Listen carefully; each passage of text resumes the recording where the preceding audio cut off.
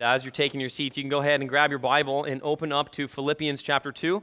Well, we are on the cusp of a new year, and I hope for many of you that means maybe a fresh start, maybe some excitement as you look upon what this year may hold for you. Maybe you're kind of done with this year. I mean, our church has been decimated with sickness. By the way, you can't really see it right now. The first service was thin. We got like no kids in the children's ministry. And so out with the old, in with the new. Amen? Like let's health and prosperity. But most of all, listen. As we look to the next year in front of us, what we long for most of all is not physical health, although that is good. We long most, I hope, for spiritual health. I hope we long for the blessing of God, most importantly, in our spiritual prosperity, in our growth and godliness. And as you maybe have an opportunity, maybe some of you are accustomed to setting some goals, some benchmarks for the upcoming year, some resolutions as you look towards this upcoming year. Maybe you've begun already to evaluate this past year. And if you haven't, now is as good a time as any to look back over this past year and to start to examine maybe your life and some of the things that you hoped to do that you didn't get around to, or some of the things you meant to change that you really didn't have much success in. And maybe as you look to this year, it's a time for you to begin to really seriously kind of dig into some of those things so that this year can be a year of greater growth than last year was. And maybe just as a help as we get into this, maybe if you haven't begun to focus yet on maybe some changes for this year, why don't you just take a moment and in your mind, or maybe even on your page, why don't you write down the top 2 things you hope to change this year or focus on this year. Go ahead.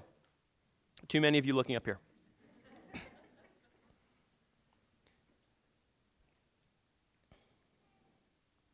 You got those top 2 things maybe? Maybe they just instantly spring to your mind. Maybe you need some time to process a little more, but maybe they've come fairly quickly for you. Now let me ask you maybe a follow-up question that's more important. Why those 2 things? What's the motivating factor behind desiring to change those things? I think very often we're really good at and maybe quick to come up with the what we want to change, but really we are deficient in many ways in coming up with the why.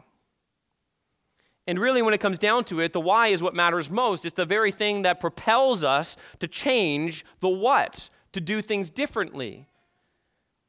And that's essentially what Paul has been laying before us. You see, what Paul has told us in Philippians chapter 2 is that we are being called to have lives that look increasingly more like Jesus Christ. That's kind of the heart of this text. And what he's done is he's come to us and he said, look, have this mind among yourselves, which is yours in Christ Jesus. It's a call to have an attitude of humility that is expressed in actions of humility. But listen, it's intended to lead to this place of adoration, a place of motivation. And Jesus is being held up to us as the model to follow. But here what Paul does is he infuses, as we look at the story of Jesus and the story of the incarnation, he infuses it now with a sense of purpose and meaning, an ultimate goal, an ultimate end objective. You see, why we are living a certain way is often produced by the end goal, or at least it should be. What it will lead to, what it will produce. And for the Christian, both the ongoing and the end goal is to be, listen, the adoration of God. There is to be in the heart of every believer a desire to adore the God who loves them and saved them. That was and that is the ultimate goal of the incarnation. That's what Paul has been walking through, the incarnation, that God became flesh, that Jesus Christ lived this perfect, sinless life, that he was offered up as a divine sacrifice in obedience to the will of the Father, even death on a cross, taking upon himself the curse for us. And now he moves towards the climax, the goal. And what he says is intended to stir our hearts. And it is to be the goal for which we live our lives as we strive to look more like Jesus and to live for Jesus. Paul says these words in Philippians 2. You can read with me in verse 9. He says this, therefore, God has highly exalted him and bestowed on him the name that is above every name, so that at the name of Jesus every knee should bow in heaven and on earth and under the earth, and every tongue confess that Jesus Christ is Lord, to the glory of God the Father. It's the guiding principle of life. For the believer, the adoration of Jesus Christ. And therefore, it must be cultivated intentionally throughout our lives. So here's what we're going to do. We're going to look at three things this morning. Adoration happens first when I determine his universal position. When I determine his universal position. Now, the very first message a couple weeks ago, we looked at Christ's eternal position, the position he held in heaven in eternity past, that he existed in glory with the Father and with the Spirit, in eternal relationship, always in this place of exalted glory, and he chose willingly to come to this earth, to take upon himself the form of a servant, Paul says in the verses just before this. In the likeness of men, he was born.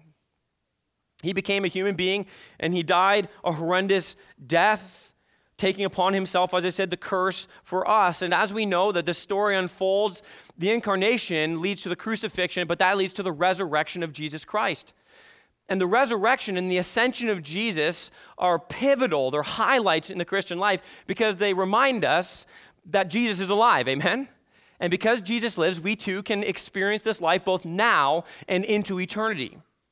There is hope that God can bring us from death, spiritually speaking, to life, spiritually speaking.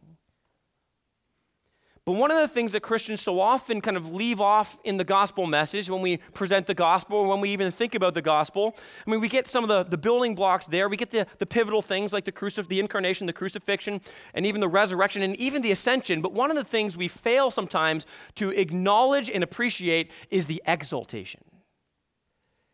And that really is the climax. That is where this is all heading. It caps everything off. And in Hebrews chapter 1, verse 3, the author says that Jesus Christ, after finishing his earthly mission, he sat down at the right hand of the Father. The right hand, he says, of the majesty on high, where he now rules. You see, this is important because while the message of the resurrection and ascension is that Jesus lives, the message of the exaltation is that Jesus reigns. This is what Paul is unfolding in these verses before us. It is the supremacy of Jesus Christ to reign over all things. And by determining this, what I mean is not to set it in stone, not that you ultimately are the determiner of this reality, but that you find it out, that you discover it for yourself. That you determine it to be so because it actually is so. And to truly understand what God says about Jesus, to really discover this for ourselves, listen to what he says. He says, therefore, God has highly exalted him, Jesus. This term that Paul uses for highly exalted, Paul is kind of amping up the game here. It's a term that's only used once in the New Testament right here. It's a compound word, and it's intended to emphasize, to put into a category of its own. The term highly exalted has also been interpreted as to be super exalted or hyper exalted. It's not just exalted, putting something above something else. It is so far beyond everything else. That's what Paul is intending to communicate to us. The word refers to the highest possible exaltation. It stresses for us the incomparable transcendence and absolute majesty of Jesus Christ. It's used in the Old Testament, in the Greek translation of the Old Testament, in Psalm 97, verse 9, to speak of God. Listen to this. It's on the screen behind me. He says, "For you, O Lord, are most high over all the earth. You are exalted far above all gods." You see, this idea is it's not that Jesus is just one kind of rung or step above all other powers and authorities or deities. He is in a category completely separate unto itself. The universal position of authority is actually developed by Paul here in the same verse. He says, therefore God is highly exalted. Look what he says next. And he has bestowed on him the name that is above every name. You say, well, what is the name? Well, Paul is actually, in this passage, building up to that name. He doesn't reveal it right away. There's a beautiful flow of this passage because the name that's been given is everything. The name is the focal point of this entire passage. The name describes for us what it means that he is highly exalted. You say, well, what's the name? It's not Jesus. In fact, where it says in the next verse that at the name of Jesus, that can be translated at the name given to Jesus. That's the sense that it carries. You see, it's not the name Jesus. Jesus was the earthly name that was given to Jesus at his incarnation. It's an important name, but really it's not that unique in the grand scheme of things. People, even today, mostly in other countries, name their kid Jesus still. It was a common name in Jewish times as well. It's not Jesus. The name here is connected to this super exaltation. It's not fundamentally the incarnation, it's this exaltation, this highly exalted position. It's connected to that event that took place at a specific moment in time when Jesus ascended to the right hand of the Father. And here Paul doesn't reveal it until verse 11. So spoiler alert, we're going to jump down there right now. Look at this. And every tongue confess that Jesus Christ is, what's the name there? Lord. Lord. That's the name. That he is Lord.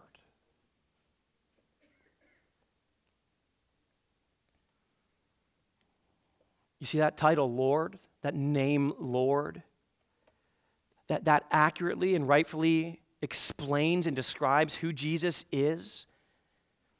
It expresses the result of what Jesus accomplished in his earthly mission. It expresses now his current position of majesty, of power, of authority, and listen to this, of sovereignty over all things. The Jews in the ancient world, they understood sovereignty over all things as a definitive characteristic of only God. This is really important. They understood when they read the Old Testament, and they believed and they proclaimed that only God, Yahweh God, the God of Israel, only he was sovereign. It could not be seen as delegated, that sovereignty, to a being other than God. Angels, for example, they might carry out God's will, but they did so as servants subject to his command in limited areas of his rule. But God's universal sovereignty itself was intrinsic to the unique identity of him as sole creator of the universe. He and he alone was sovereign ruler of all. And what's so fascinating here is that Jesus speaks, listen, to a predominantly, like mostly, Gentile community. And in the Roman world, the Greco-Roman world, they were accustomed to hearing this: Caesar is Lord. Caesar was viewed as a deity. And to demonstrate your loyalty to Caesar in that culture, you had to make that declaration that Caesar was Lord. But here what Paul is doing is he's coming alongside them and saying, no. Caesar's not Lord. Jesus is Lord. In fact, this is stressed so much throughout the New Testament. We even see this in the book of Revelation, chapter 19. It'll be on the screen behind me as well here. Verse 16, listen to what it says. And on his robe, this is Jesus in heaven, listen. And on his thigh, he has a name written, King of Kings and Lord of Lords. The name that Jesus will bear in his exalted place and position is Lord of Lords. You say, well, did Christ become more exalted in his exaltation, after the death and resurrection of Jesus than he was before? Is he now somehow more exalted than he was in eternity past? The simple answer is no. That's not what this text is trying to communicate. The idea here needs to be understood as this. This is a position of recognizably superior authority over all creation. The emphasis is this. Listen, what took place in the exaltation of Jesus is a declaration to the world. It's a visible picture to the world that Jesus Christ is who he said he was. He is the sovereign God and King of the universe. In an earthly sense, this As you can tell, I'm a little bit under the weather myself. Hopefully we'll make it through the sermon. Some of you are like, no, that's okay, it doesn't matter. In an earthly sense, we compare people to one another. Great people, and especially sports, or maybe I think this applies in other arenas of life. When we think that somebody is the greatest in a particular sport, like of all time, what do we call them? What's the name? Nobody? Come on. The GOAT. Not the barnyard animal. The greatest of all time, right? But you see, when we do this at a human level, generally speaking, there's debate about this. There's legitimate debate about who might be the greatest in a particular sport or particular area of life. Let me give you an example. Like basketball, right? The big debate is it LeBron James or Michael Jordan, right? Like, who in here thinks LeBron's the greatest? Show of hands, seriously. It's ridiculous. It's no comparison. Come on. All right. We're in Canada, so hockey. I mean, Wayne Gretzky or Mario Lemieux. Gordie Howe, Bobby Orr. Give me a break, old timers. Come on. Who thinks Lemieux? Seriously, Lemieux? Hallelujah. We have a sanctified church.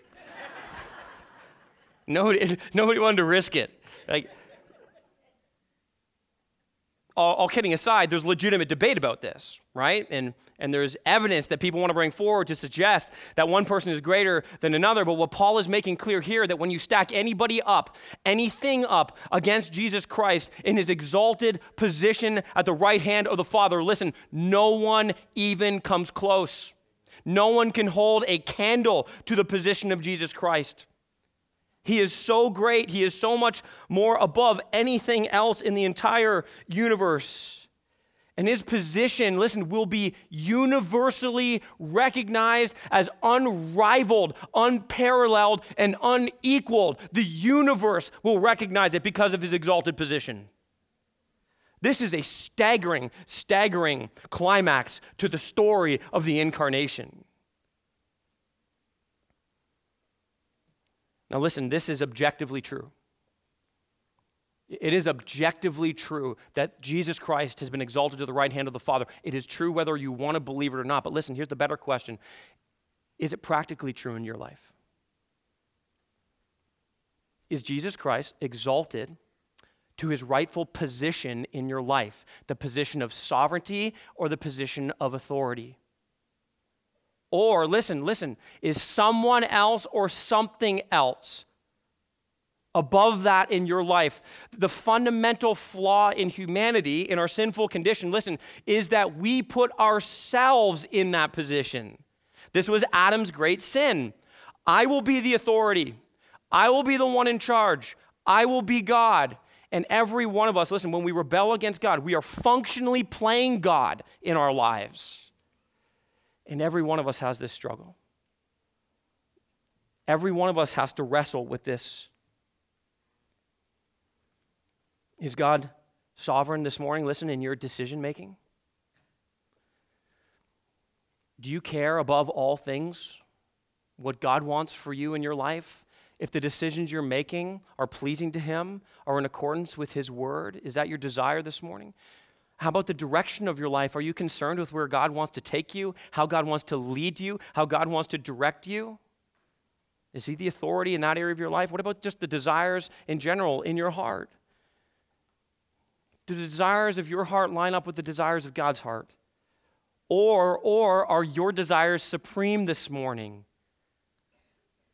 Every one of us, listen, we wrestle with this, and as we look towards a new year, this is a wonderful time, listen, a gift of God's grace to pause and to recognize maybe some areas in our life, even this morning, that are not under the authority of God, not the supreme authority of God, where we are usurping his authority. And I don't know what they are in your life. Maybe you do right now, maybe you don't. Maybe you need to pray about that or search the scriptures or ask those closest to you, right? I always love to say, you really want to know what you're struggling with most? Just ask the people closest to you. Husbands, ask your wives. Wives, ask your husbands. You really want to get serious, ask your kids. I want to do this just for a moment. Listen, as we're looking towards a new year, this is really important. These can be just words and thoughts in our minds, or they can be something that are actionable, things that are practical. So here's what we need to do. Listen, just for a moment, just bow your heads. You don't have to look at me. In fact, I would encourage you not to. I just want you to take a moment with God. And I just want you to just do a couple. Let me just kind of lead your prayers. Listen, I want you to pray. I want you to simply just to ask God, God, what in my life is not under your supreme authority? Where am I, Lord, not living under your authority?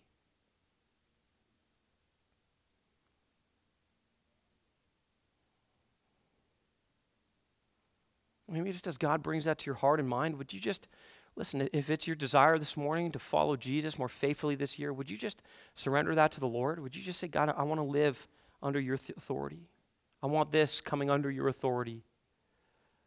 I want you to be Lord in this area of my life. And maybe just commit this next year. Listen, you don't have to do this if you want to. Listen, just say, God, I want this year to be a year of greater commitment to your lordship in my life. Just may God in his grace and kindness answer that prayer for us this morning. Amen? I mean, every one of us would be better off with more and more of our lives submitted to his lordship. When we put him above all else, what we find is that our adoration is increased. Secondly, note this, that adoration happens when I demonstrate my universal submission. When I put that submission on visible display, not just in my mind, not just in my heart, but in how I'm actually living my life. And here, Paul makes this staggering statement in verse 10. He says this, so that at the name of Jesus, every knee should bow in heaven and on earth and under the earth. This bowing of the knee is a demonstration of loyalty, but more than that, it's a demonstration of complete and utter submission. It is a full coming under that authority. And here what Paul communicates to us actually derives its force and scope from the Old Testament. You see, Paul is referencing Isaiah 45 here. He's drawing a connection right back out of the Old Testament. In one sense, he's showing to us a fulfillment of the Old Testament scriptures. You see, in Isaiah chapter 45, it's Yahweh's declaration that all will submit to him. Yahweh is the Old Testament, one of the Old Testament names for God, demonstrating, again, his lordship, his sovereignty, and his authority. And we see that in the book of Isaiah. In Isaiah chapter 41 through 45, this is made so clear. And I'd encourage you, listen, if you're looking maybe for something a little bit devotional to do later today, which might be a good idea on the Lord's Day, do this. Open up to Isaiah 41 through 45. Read and see how Isaiah, through the Spirit of God, stresses the uniqueness of the divine name, Lord. Let me just give you a sampling of this morning. You don't have to turn there, but just listen to this sampling just to show the theme through these chapters. In Isaiah 41:13, it says this, I am the Lord your God. In chapter 42, verse 8, it says, I am the Lord, that is my name. In chapter 43, verse 11, even I am the Lord, and apart from me there is no Savior. In 44, verse 6, it says this is what the Lord says, Israel's King and Redeemer, the Lord Almighty. I am the first and the last. Apart from me, there is no God. And then that sets the stage for Isaiah 45, which is where Paul draws from. And in Isaiah 45, the Lord declares his absolute sovereignty. 3 times he says this in verses 5, 6, and 18. He says, I am the Lord, and there is no other. 3 times. And then in verse 22, which we're going to look at in just a moment, he says this, for I am God, and there is no other. And it is with this 4th declaration in Isaiah 45 where God makes the declaration of his sovereignty. And in so doing, he is calling for complete and total allegiance, full submission to his sovereignty and authority. In fact, he goes on to say, turn to me and be saved, all the ends of the earth, for I am God and there is no other. Look at this. By myself I have sworn, from my mouth has gone out in righteousness a word that shall not return. To me, here's where Paul quotes, every knee shall bow, every tongue shall swear allegiance.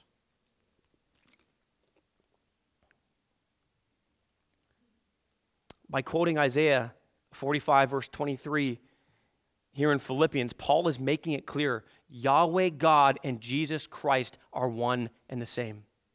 To submit to Jesus is to submit to God. You say, well, who's going to submit? Paul says it there. You see that? This is really important. Every knee will bow. Every knee. And just so we understand the scope of this, he says this, in heaven and on earth and under the earth.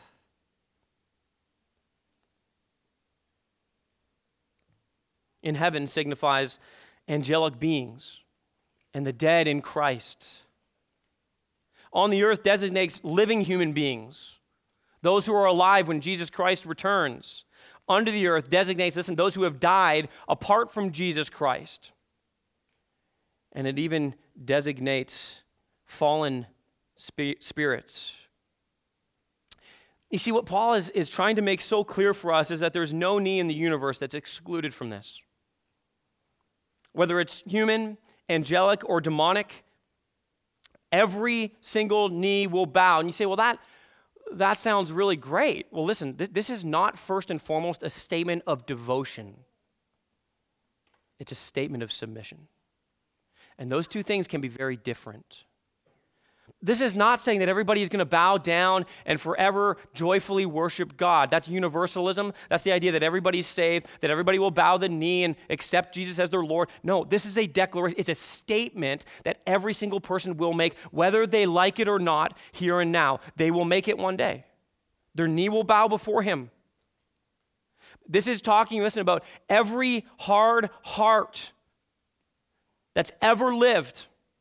Every person that's rejected and rebelled against Jesus, they will bow the knee and they will acknowledge and declare that he is Lord.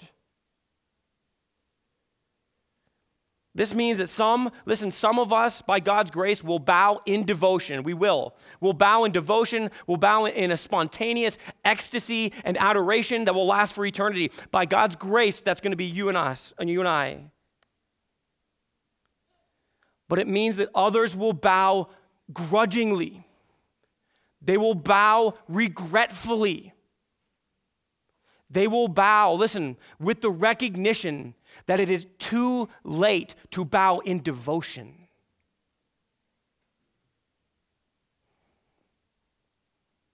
And I just want to say, listen, to some of you here today, regardless of your spiritual state, regardless of your will and how strong and hard it is, regardless of how much you've been resisting Jesus, listen, you will one day bow your knee to Jesus. You will.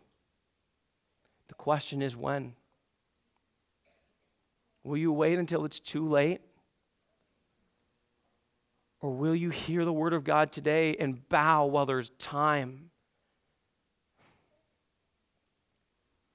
You can bow later in the face of damnation, or you can bow now with adoration. Submission to Jesus can be eternally painful, listen, or it can be, by the grace of God, eternally joyful. How much better to do it now? How much better to heed the warnings of Scripture? How much better to acknowledge what God says is true and to stop living for the fleeting pleasures of this world? How much better to bear the reproach of Christ here and now so that for eternity you can enjoy the blessings of Christ?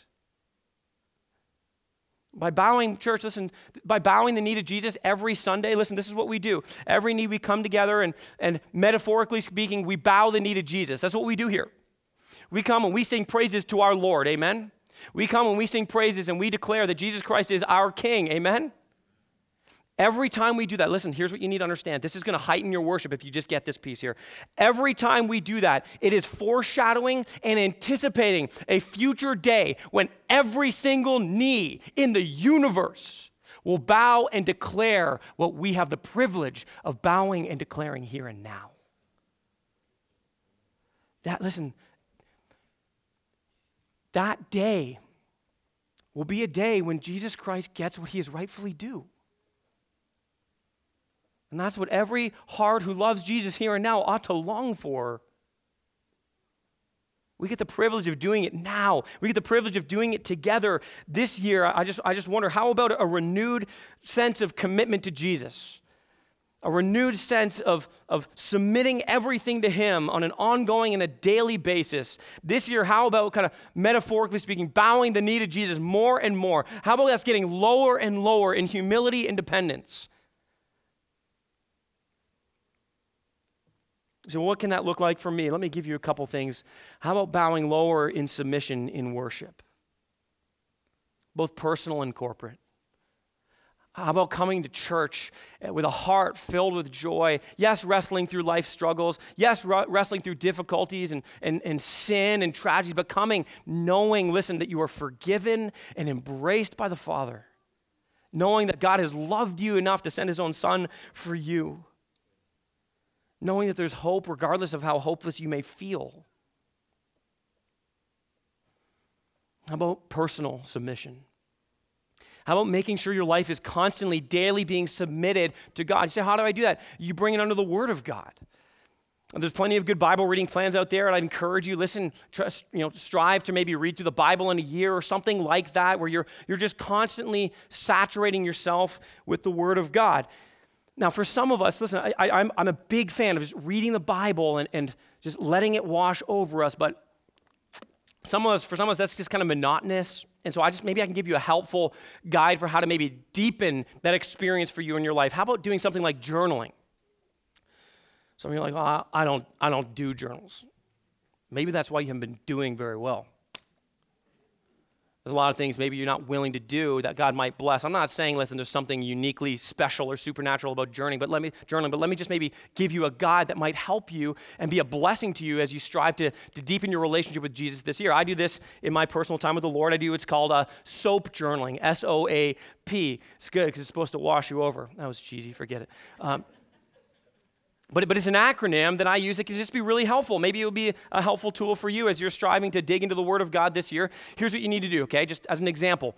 You're reading your Bible plan. Maybe you're reading 2 chapters a day, one from the Old Testament, one from the New, or whatever. However many chapters, here's what you need to do. As you begin that process, just pray this prayer. Just say, God, I just want you to convict me by something in this passage. Show me something I didn't know, or impress upon me something I need to hear. You just let the Spirit of God take the Word of God and impress it into your heart. Now, just take one verse from your time, your whole time, just one verse. This is really simple, but I'm telling you, if you can do something like this, I promise you, it'll change your relationship with the Lord just in a week. Some of you are like, I don't know, but give it a week and then come back next week and tell me how good it is, okay? Seriously. Just take that one verse, write it out. Just S, scripture, okay? Write it out on a piece of paper, on that journaling piece of paper. S, scripture. Next one, O, observation, okay? All I want to do is I want to ask, okay, what does this verse mean? Look at the context, look at the flow, look at key word. What's the point of this passage, okay? That's what one sentence. A, application. What does God want me to do with this? What am I supposed to see about myself? What am I supposed to do with this? What am I supposed to believe because of this? One sentence. See how easy this is? Super simple. And then P, prayer. Take that verse and then turn it into a prayer back to God. Maybe a paragraph or a page, however the Lord leads. Listen, 10 minutes. That's all this takes. But I promise you, if you do something like this, watch how the Lord takes his word and begins to continually, radically transform you this year. Okay, that was for free. All right. The purpose is this. Listen. You dig in the word. You let the Spirit of God work in your heart. Here's what increases. Listen. Adoration of Jesus Christ. And you see, the greater the adoration in our hearts, the greater the submission in our lives. But listen, the greater the submission of our lives, the greater the adoration becomes. As we live our lives as a living sacrifice unto him. Adoration happens when I demonstrate my universal submission. Third and finally, listen, adoration happens when I declare the universal confession. He moves from this visible display of submission, bowing the knee to this universal confession with the mouth in verse 11. And every tongue confess that Jesus Christ is Lord. This is such a powerful, powerful confession. The confession, Jesus Christ is Lord, actually, when you read through the New Testament, it becomes shorthand for the gospel. It's used over and over again as basically just a really quick summary of the gospel. And that actually makes sense when you understand what each of these words mean, what each of these names mean. You see, Jesus, the name Jesus means God is salvation. That's what it means. It's very fitting for the gospel, right?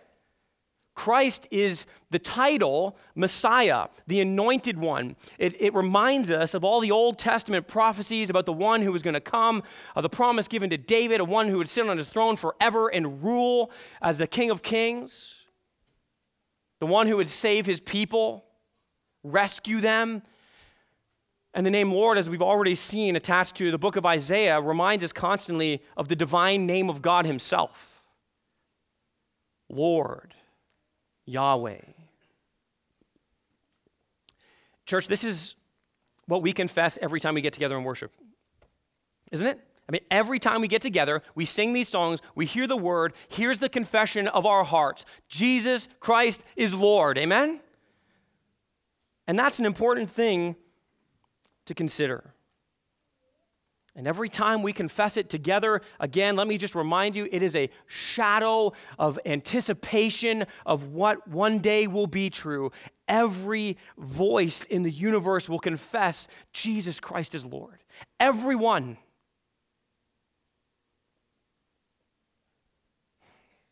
Soon every tongue of every rational being in all creation will confess Jesus Christ is Lord. That Jesus, Messiah, is Yahweh. Every believing heart will cry at the top of its lungs in voice and song, and we with the angels would do it over and over and over again for all of eternity. But listen, there is warning in this passage again. You see, the acknowledgement of every tongue to God in Isaiah 45 includes this in Isaiah 45, verse 24. Listen to what it says, the very next verse. When God offers his salvation, when he declares, when he promises that every knee will bow and every tongue will confess or declare allegiance, listen to what it's followed by. All who have raged against him, who will come to him and be put to shame. There are some who will make this statement to their own shame before the living God. There will be some who make this statement with such deep anguish and despair and regret, knowing what's in front of them, knowing that they had the opportunity and they failed. They failed to grab a hold of the grace of God. They said to God, God, I don't need you. I'll be my Lord. I'll live my own life. I don't want to bow the knee to you. I don't want to confess you as the king of this universe. I live for me. I live for here and now. And everyone who declares that in this life will be forced to live that way in the next. They won't live in joy and pleasure and the blessings of God. They'll live in pain and anguish in hell. Every unbelieving heart will confess this. Caiaphas, the great high priest of Jesus' day. Pilate, he's going to confess that Jesus Christ is Lord. Hitler and Stalin, they'll all bow the knee to Jesus Christ. They'll all confess him as Lord. And while you may think, well, those are some pretty bad people, listen here, church, this is what you need to hear. You need to hear this. So too will your unbelieving neighbor and coworker and family member and friend. Every one of them will stand before Jesus Christ, and they will declare that Jesus Christ is Lord. History is not like a treadmill going nowhere. It's all moving towards that day. And I need to appeal to some of you who have resisted for so long. Listen, you've resisted turning to Jesus And I need to see this passage. Listen, it forces us to consider this truth with a sense of urgency. You are not promised another day. You have no idea when Jesus will return. If you keep living thinking, later, later, later, you may never get the chance to speak the words with adoration and devotion, Jesus Christ is Lord. And I would urge you, please don't wait till that day. Today, bow the knee. In God's kindness and grace, He invites you. He's come for you. He loves you. He sent His Son for you. He paid the penalty for your sin already. You don't have to do that. You get to come to God today. You get to declare with joy in your heart, Jesus Christ is Lord. And I would urge you, please do not delay. Heed the call of God today in your life. Whatever you think is worth it, in the end, it will not be.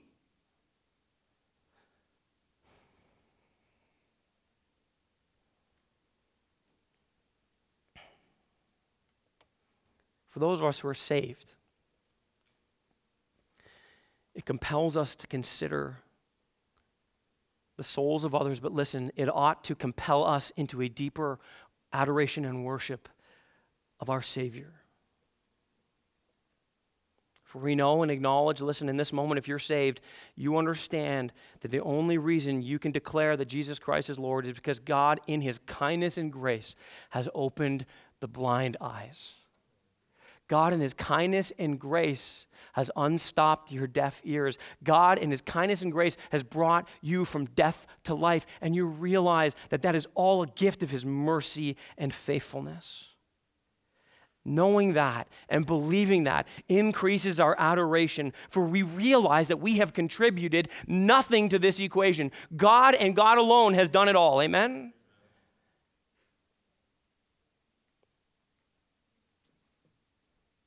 What's your confession this morning? I hope and pray your confession is Jesus Christ is Lord. But let me ask you, are you simply confessing this in your heart, or are you simply confessing this when you come to church on Sundays? One day we will declare with every person in the universe, Jesus Christ is Lord. But let us not shrink back from declaring it to every person in the universe here and now. You see, I think this passage is intended to push us outward. It pulls us in so that we declare it in our hearts, that we believe on the Lord Jesus Christ and are saved, but it pushes us then to go outwards and declare it to the world around us, believing that God desires more and more people to come to the saving knowledge of Jesus Christ. And I wonder, as you look towards this next year, how this passage might push you out. Might push you out with greater confidence and greater courage to declare the good news of Jesus Christ. I wonder what would happen if every one of us committed to share the gospel with one person every single week this next year. 52 people hear the gospel from your lips this year. Can you imagine? You say, well, that's really hard. Really? 52 people hear the gospel from your lips this year. Multiply that by 700. If we would commit to simply sharing the gospel with one person every week of this year, and at the same time praying that God would so work so mightily in the hearts of some, so that some may declare with joy and adoration, Jesus Christ is Lord. Let me ask you this, listen, all the pain, all the struggle, all the difficulty, would it be worth it if one person, by the grace of God, declared that Jesus Christ is Lord? But listen, by God's grace, He could do so much more. I mean, one person, really? You don't believe if you're faithful to do what God's called you to do, that God's going to be faithful to do what only He can do? We just need to step out in faith and trust and pray that God is going to do miraculous things in the hearts and lives of others. It will be the universal confession of everyone. May it be the adoring confession of more now. That should be our heart's desire. More now, saying Jesus Christ is Lord. I don't want to wait till then. More now, Jesus. Because of our willingness to declare it here and now. You say, why? Why are we doing all of this? Why is this our goal? Why is this our motivation? Or maybe more accurately, what is our motivation? Paul gives it to us right here. Do you see how he closes this here? It's a fitting conclusion to this passage. It's a fitting conclusion to this sermon. Listen. To the glory of God the Father. That's it. Here we see, by the way, that there's no rivalry in the Trinity, no rivalry in the Godhead. Did you catch that there? I love this. Only delight and honor. This text points out this remarkable fact that Christ, he doesn't keep the glory for himself. And even in his exaltation, he remains this model of humility and honoring the Father.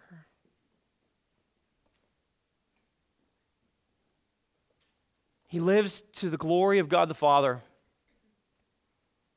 For it is what the heart is made to do. It's why you and I were created, not to glorify self, but to glorify God. So while everybody is making New Year's resolutions this year to better themselves, in many ways to glorify themselves, how about you and I as the Church of Jesus Christ make our goals and make our resolutions for one supreme purpose above all, to the glory of God the Father. This is the greatest statement of adoration we can make. Nothing even comes close. It's the reason we were created. It's the reason we were saved. It's the reason that we've been given the mission that we've been given. And it's ultimately the reason for the exaltation of Jesus Christ. May it be so for us. Let us stand and exalt his name alone.